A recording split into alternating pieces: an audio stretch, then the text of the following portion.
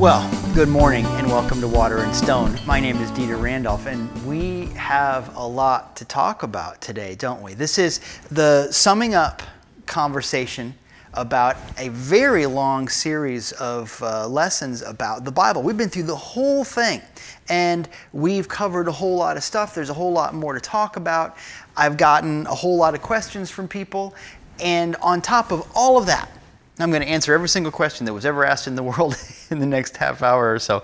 But on top of all that, we've got some stuff to talk about Water and Stone Church and how all of this is going to work and all kinds of things. I'm going to say this about 47 times during our visit this morning, but I want to remind you that our first live in-person event where we can be in the same room together and all of that kind of stuff is going to be on Saturday, May 29th at 5 o'clock. It's going to be at The Blend Coffee and Wine, and the street address is 1211 4th Street North, St. Petersburg, Florida, 33701. 1211 4th Street North in St. Pete. And I'll say it a bunch more times. If you subscribe to the newsletter, I'll put it there.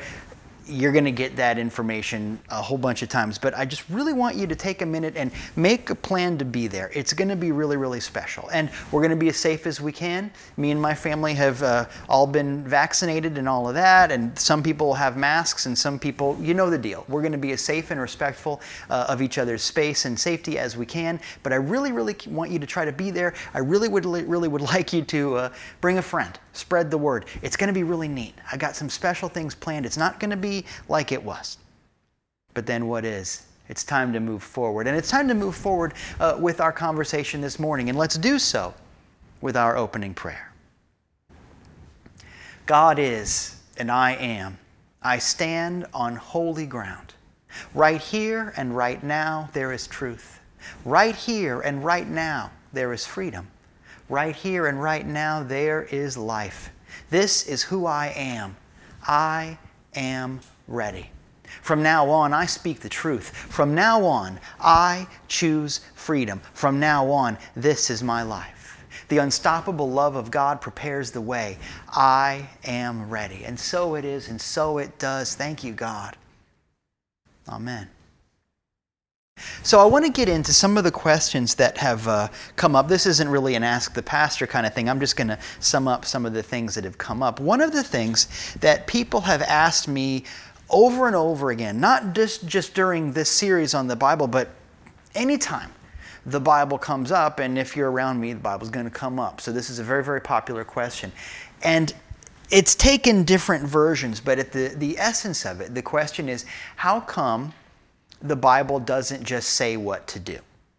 You know, how come it isn't like stereo instructions? And, you know, we've talked about this kind of an idea before, and I get it. You know, sometimes when I teach a Bible class with papers that people have to write and quizzes that people take and textbooks and all that kind of stuff, that question comes up. How come we have to have a class on interpreting the Bible? How come it isn't just step 1, do this, step 2, do this, step 3, do this? How come it's not like that? How come it's not straightforward?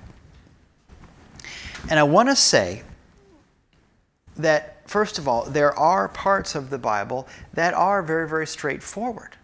You know, there are times when we're supposed to love our neighbor as ourselves. You've heard that one before.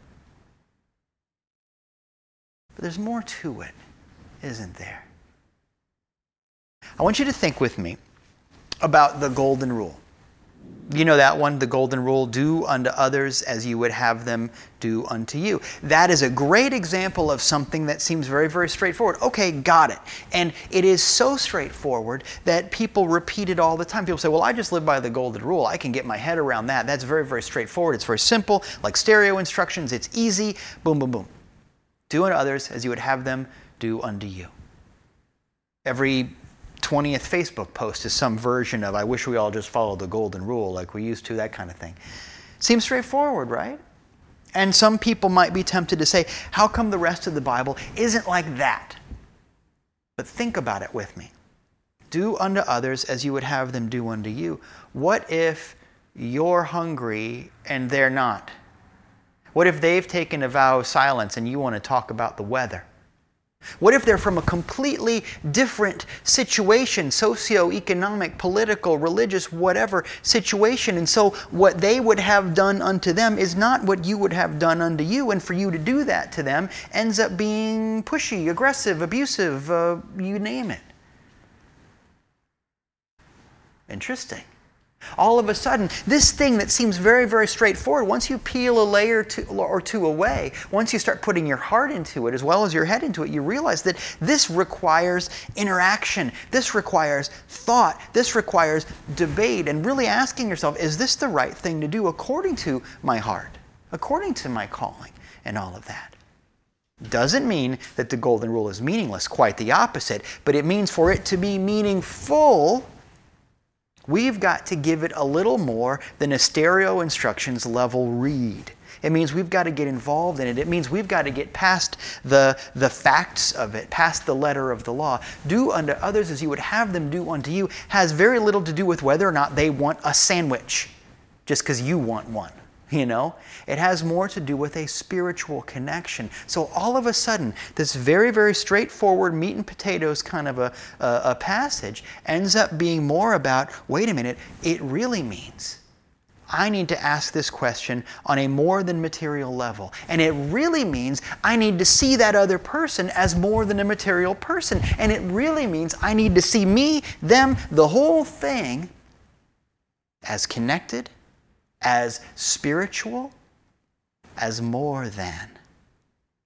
All of a sudden, a whole universe comes out of a very, very seemingly simple phrase. And none of it is step 1, do this, step 2, do this. But none of that meaning can happen if I try to make the Bible fit into a strictly literal situation. I must get involved with it. Then you know what? That stereo instructions metaphor is kind of lame anyway. I mean, have you ever read those? They're not easy. The example that I use in my book, Meaning Fulfilled, is I talk about IKEA furniture. You know, you ever bought one of those flat pack furniture things from IKEA and the instructions are 70 pages long? And by the end of it, you've built a chair and half of it's upside down and there's a whole bunch of parts missing. It turns out even instructions aren't all that instructive. You got to get involved, and sometimes you got to take it back apart, and sometimes you got to go back to the store and get the missing part. And it's not because it's Swedish.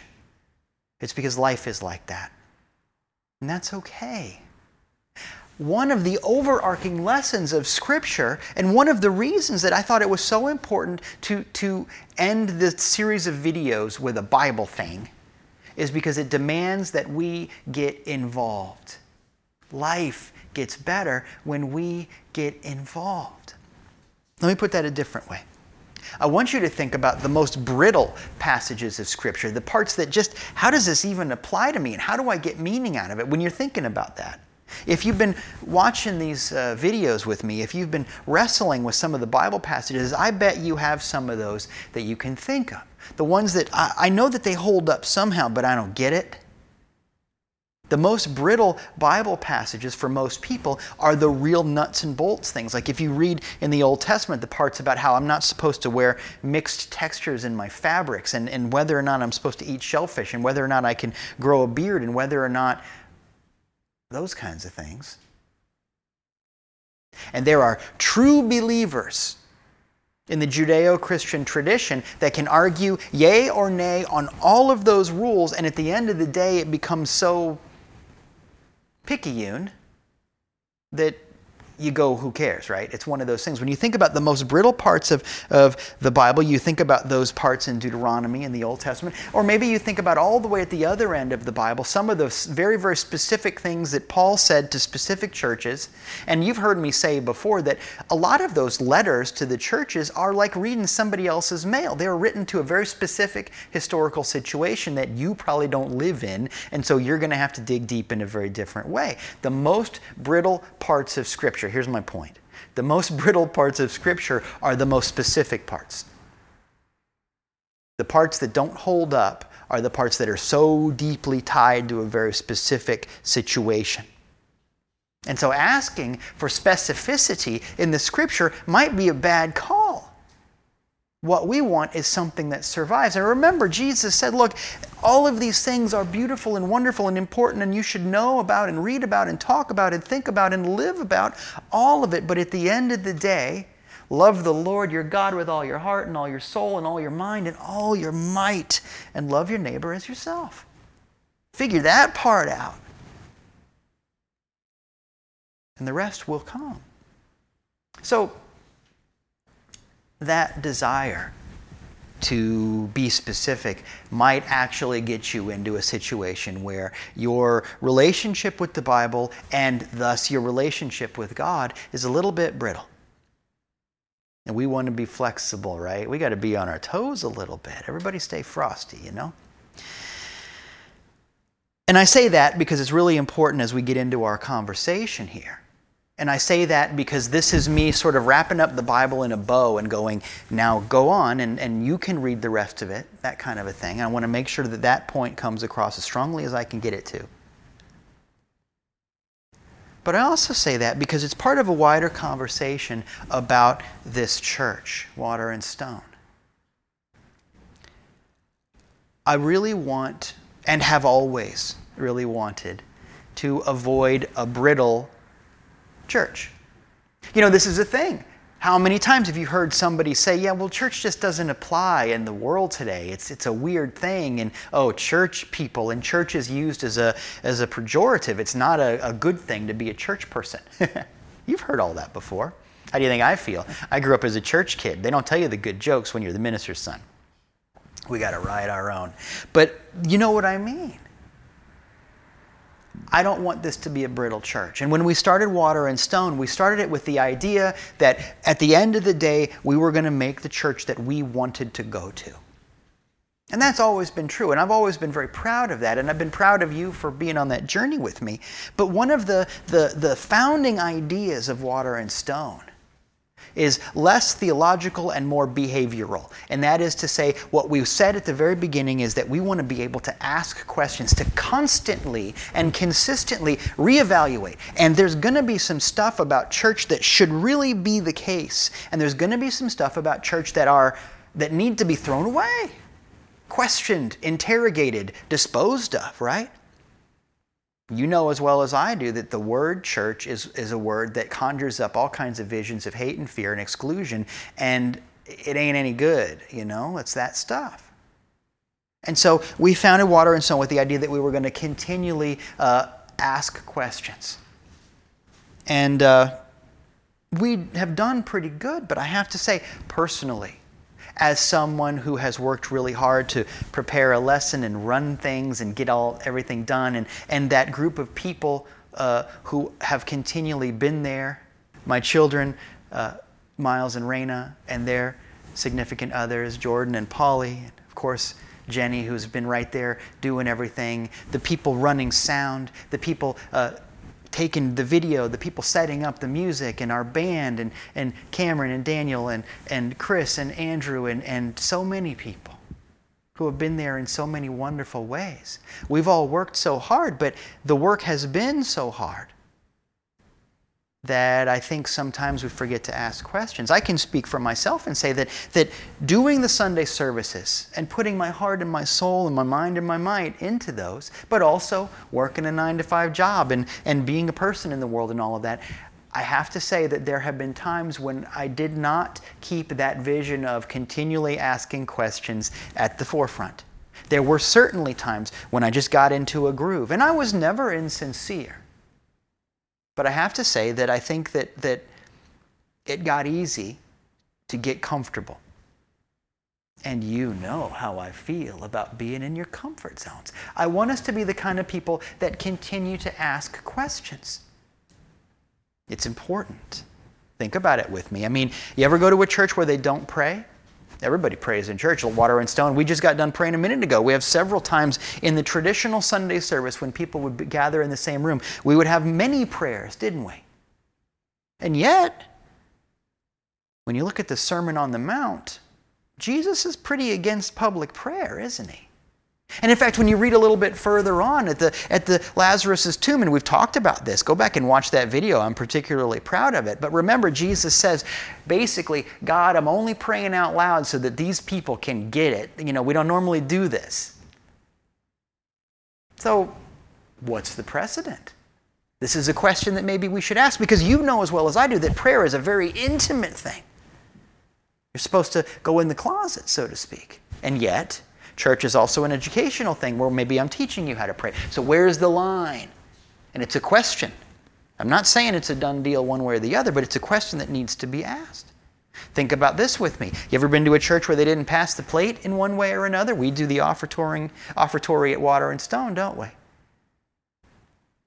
And yet, the only time Jesus passed anything, it was when he was feeding people. Well, there's a set of questions that need to be asked. On the other hand, we teach people how to tithe, and it's an educational moment. On the other hand, church has got bills to pay, and like I say every week, we can't do this without your support. So where's the line? I'm not saying it's a done deal. I'm saying that these are questions that need to come up. The word church itself in our culture is a very interesting thing. And I think it's been made even more interesting because of the whole COVID situation.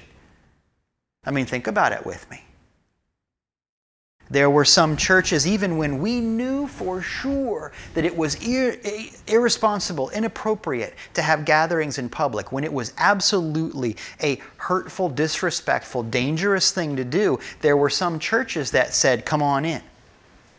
And I like the idea of being a faith-based person, you know that. But if you follow the things that I read and write, about a year ago, when it was getting really ugly with some churches breaking the law and all of that, I said, tell you what, if it's all about faith for you, let's build an altar at the end of a pool that's filled with sharks.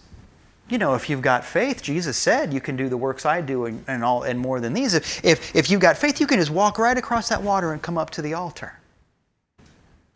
It's about faith, right? And a thinking, feeling person would say, yeah, but we don't do that because not everybody is there with that development of their faith. So we need to make room for people to be safe and to learn and to grow in their spirituality. The first step into your church shouldn't be a test. And based on that, we know that, of course, it's not the right time to do that kind of stuff. And so, I think we've had to ask some questions of church in general. And now that we're a year in, more than a year in, we've seen churches fold up and ministers retire. And I drive down the street and see the for sale signs in front of some churches, and I have mixed feelings. I really do. It breaks my heart to see a church fold up. But on the other hand, there's a part of me that says, well, maybe it's time for something different. Time for something new. And I don't know where the line is. As I say, we need to be the kind of people who keep asking questions, because I'm not here with answers about that. I'm here with questions about that. And I need you to know that I am still wrestling with those questions. And people might go, well, you've had a year, but we've had a year in our caves. We need a year or whatever amount of time when we're actually out in the world in groups together. Because remember, that's what the word means. The word church means ecclesia. It means a community of like-minded people who are accountable to something bigger than themselves, who hold each other accountable. That's what the word means. It doesn't mean a building. It doesn't mean a certain time of the day. It doesn't mean one guy, and it's usually a white male standing in front of a group of people at 11 a.m. every Sunday, and then we have lunch. That's not what the word means. The word means community. The word means something like family. And so the question that is being asked by the universe to me and to us together is, how do you preserve ecclesia instead of becoming like a facilities manager? You know what I mean? There's a line in there somewhere.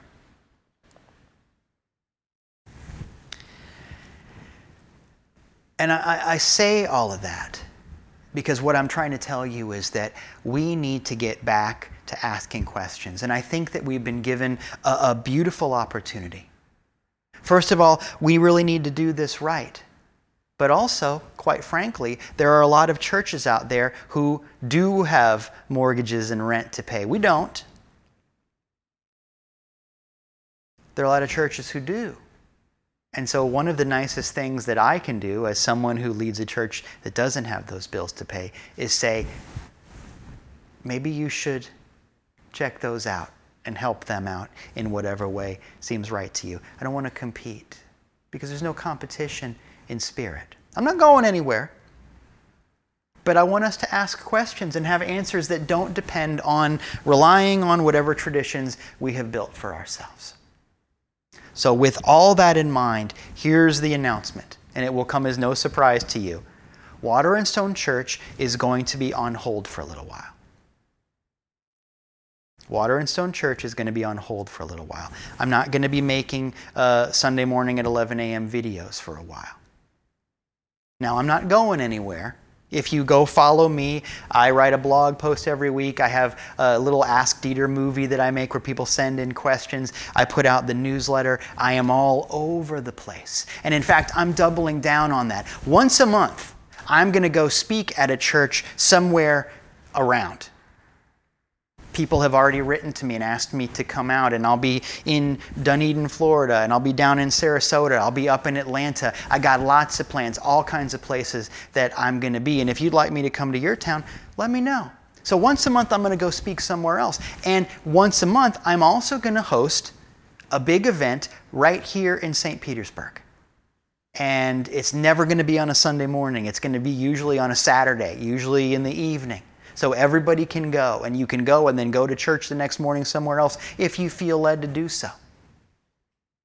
And we're going to ask some good questions. And it's not going to feel like a traditional church service. There's probably not going to be any singing. There's probably not going to be any public prayer. There's going to be people talking and asking questions, and I will write a presentation like I always do, and it's going to be fun. And I think it's going to ask some questions that we couldn't ask under the word church.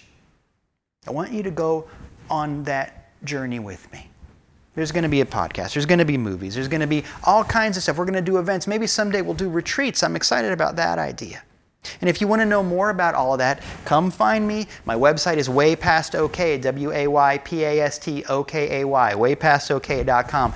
It's all there. Subscribe to the newsletter. Follow me on social media. It's all there. But what I want you to know, is that we're not going to do church unless and until we can make sure that it feels like family. Because that's important. And we need some time to get it right. So I hope that you'll give us time, and I hope that you'll follow me as we go on this adventure. Okay, enough of that for the moment. I want to talk about some lessons that we can get out of the Bible. One of the things that we talked about over and over again, I probably said it every week, is you know it's God talking because God gives you work. Point one of the lessons that we can get out of this whole journey through the Bible is God gives work. How do I know if it's God calling versus my own ego? Did it tell you to get out of your comfort zone? Did it give you something to do? That's probably God. Did it tell you to stay small and comfortable and still hate people and build walls? That's your ego. That's the deal. Rule 1, God gives work. Rule 2, welcome the stranger. Over and over again, throughout the Bible, we are told to make room for people who are different. To not just tolerate, you know how I feel about that word tolerance, but actually to celebrate, to embrace the quote-unquote other, because we realize in so doing that there's no such thing as an other. We are all in this together. That's the lesson throughout Scripture. We are all in this together. Make room for somebody. Consider the parable of the New Samaritan. Consider so many parts of Scripture, we are told to welcome the stranger, to care for someone, not in spite of their differences, but because of them. To celebrate those differences, because in so doing that we realize we're only different on the outside. Rule number 3, all faith works. All faith works because it's faith. No matter what it is that somebody believes in, it will get them further on their spiritual journey. No matter what it is that someone believes in, it will give them some kind of results, because all faith is faith. If God is everywhere, He's also in that wackadoo thing that one person does that you shake your head at. And look, cards on the table. There's a lot of things that people do that I shake my head at. I need to get better about that. But honestly, what I want for us is to remember that so many times in Scripture, think about that story of Jonah, where the sailors cast lots and it works. Think about the simple faith that we talked about last week of the people on the island of Malta when they saw that Paul was bitten by the snake and they understood the signs. It doesn't matter if people do it differently than you. That's the point. All faith works. So find something that you believe in and follow it, but here's the trick. This is the caveat. This is the special thing to pay attention to about this rule. All faith works as long as you allow it to expand you. Instead of sticking with that one thing that worked one time, get to the place where you realize that this faith can get me across the river and into a consciousness of something bigger. Let it expand you. All faith works as long as you let it grow you. Don't get complacent. This is one of the themes for the day, isn't it? Point number 5. No, 4. We'll do 5 in a minute. That comes after 4. Point number 4. The miracle is not about the miracle. Remember, we've talked about this a couple of times. The miracle is not about the miracle. In other words, Jesus didn't walk on water in order to say, hey, everybody, look at me. He didn't even feed the multitudes to go, presto changeo, look at all this food. He fed them so they'd stay and listen to the lesson because I'm teaching here. And if we break for lunch, who knows when people are going to come back? The miracle is not about the miracle. And this is really, really important because I think sometimes it's easy to get caught up in that prosperity gospel thing. That idea that I'm spiritual and so I can manifest a new car or a new house. You know what? It's great if you have a new car and a new house, but that's not the point of spirituality.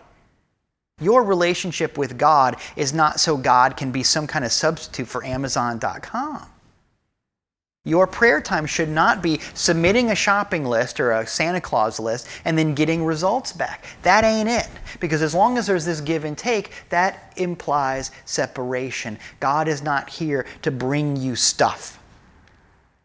And you are not here to tell God what to do. That ain't how this works. The point of the miracle is not the miracle. Every time when we read the stories of the demonstrations and the miracles and the wonders in the Bible, the point of them is always to grow and to serve. That's the trick. The point of a miracle is use it to grow and then go take care of somebody else. Some of you have written to me saying, this wonderful thing happened. This stranger appeared and changed my tire. This thing happened. We had a demonstration. I didn't even know that how we were going to pay that bill, and I thought we were doomed, but it worked out. And I'm so happy when I hear those stories of your successes and your breakthroughs. I love that, and I want you to know that life can be lived on those terms. But if you sent me one of those stories, what you know is that I will always say something like, great, what did you learn from it? Now go keep that going. Because that's the point of the miracle. Point 4 is the miracle is not about the miracle. The miracle is so that you can grow and so that you can serve. That's the deal. So the next time something good happens, ask yourself, how can I grow from this? And how can I help somebody else? That's the deal. And then finally,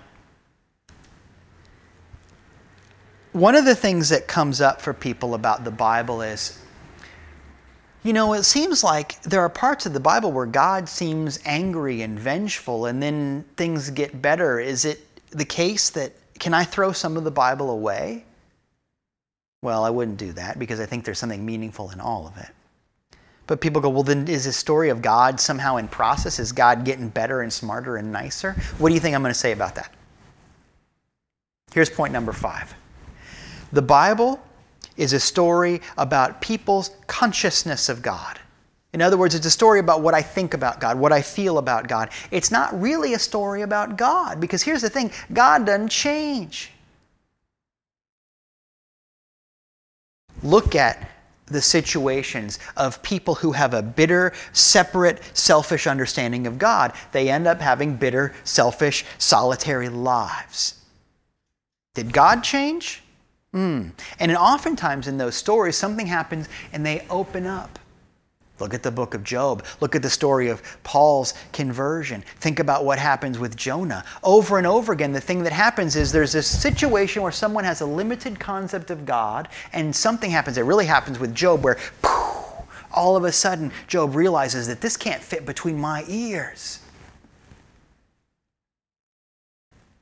This is an important thing to know. The Bible is a story of people's conception of God, not a story of God. And the lesson that we take away from that is you want to be like the people who have a smooth journey, easy growth, learn things the easy way instead of the hard way. Those are the people that have a big concept of God. So you want to get over it. You want to get your healing, your miracle, your demonstration, your situation improved. Get a bigger idea. And more importantly, get a bigger feeling about God. Because your life is determined by how big your God is. That's how it works. Like I said, we don't got to be too specific. We can be pretty general. We can set a lot of things free. Because after all, freedom is a choice. Thank you. Oh, thank you for being on this journey. Thank you for the next adventure. I'm so excited to be with you on May the 29th. I'm so excited to keep writing and talking with you, and more we're going to be able to meet in person and do things like go watch the sunset at the beach and who knows what. I'm so excited to get to travel and be with some of the people that have been writing me from so far away. We're going to be able to do all kinds of cool stuff, guys. This is just the beginning of something really wonderful. I want to thank you for your love and support. I want to thank you for sharing these videos and liking and subscribing. I want to remind you that we bring these videos to you through your support. And so let's bless our offering together. God is my source, my unending supply. With this gift, I carry my gratitude into action. God's blessings flow through me and fill my world. I give and I live with radical joy. In Jesus' name, amen.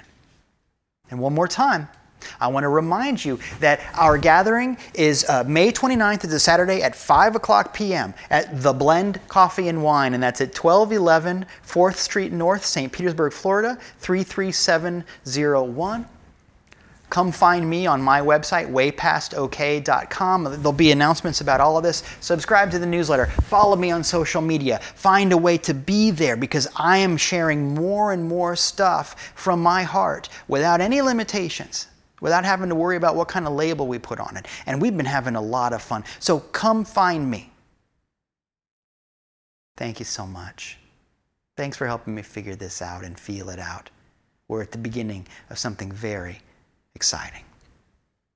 Let's pray together as one family. God, I'm ready for change. My heart is open. I'm not afraid anymore. My life is in peace and on purpose. Amen. Now go show the world what love looks like today.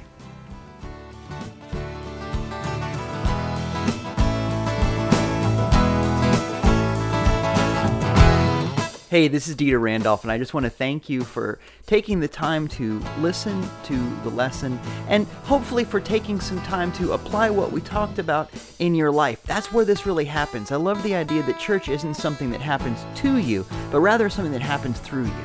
What you do, based on what you've heard, can change your life and really change the world. This is just the beginning of a bigger journey, and if you want to continue your journey with us, I'd love for you to like and subscribe us on YouTube, where you can watch the videos. Come join us in person. Our street address and all kinds of information is at our website, waterandstonechurch.com. All of that sort of thing. If you want to give electronically, that's where to do it. If you want to connect with us on social media, and you really should, do that there, waterandstonechurch.com. Thank you for being a part of this work.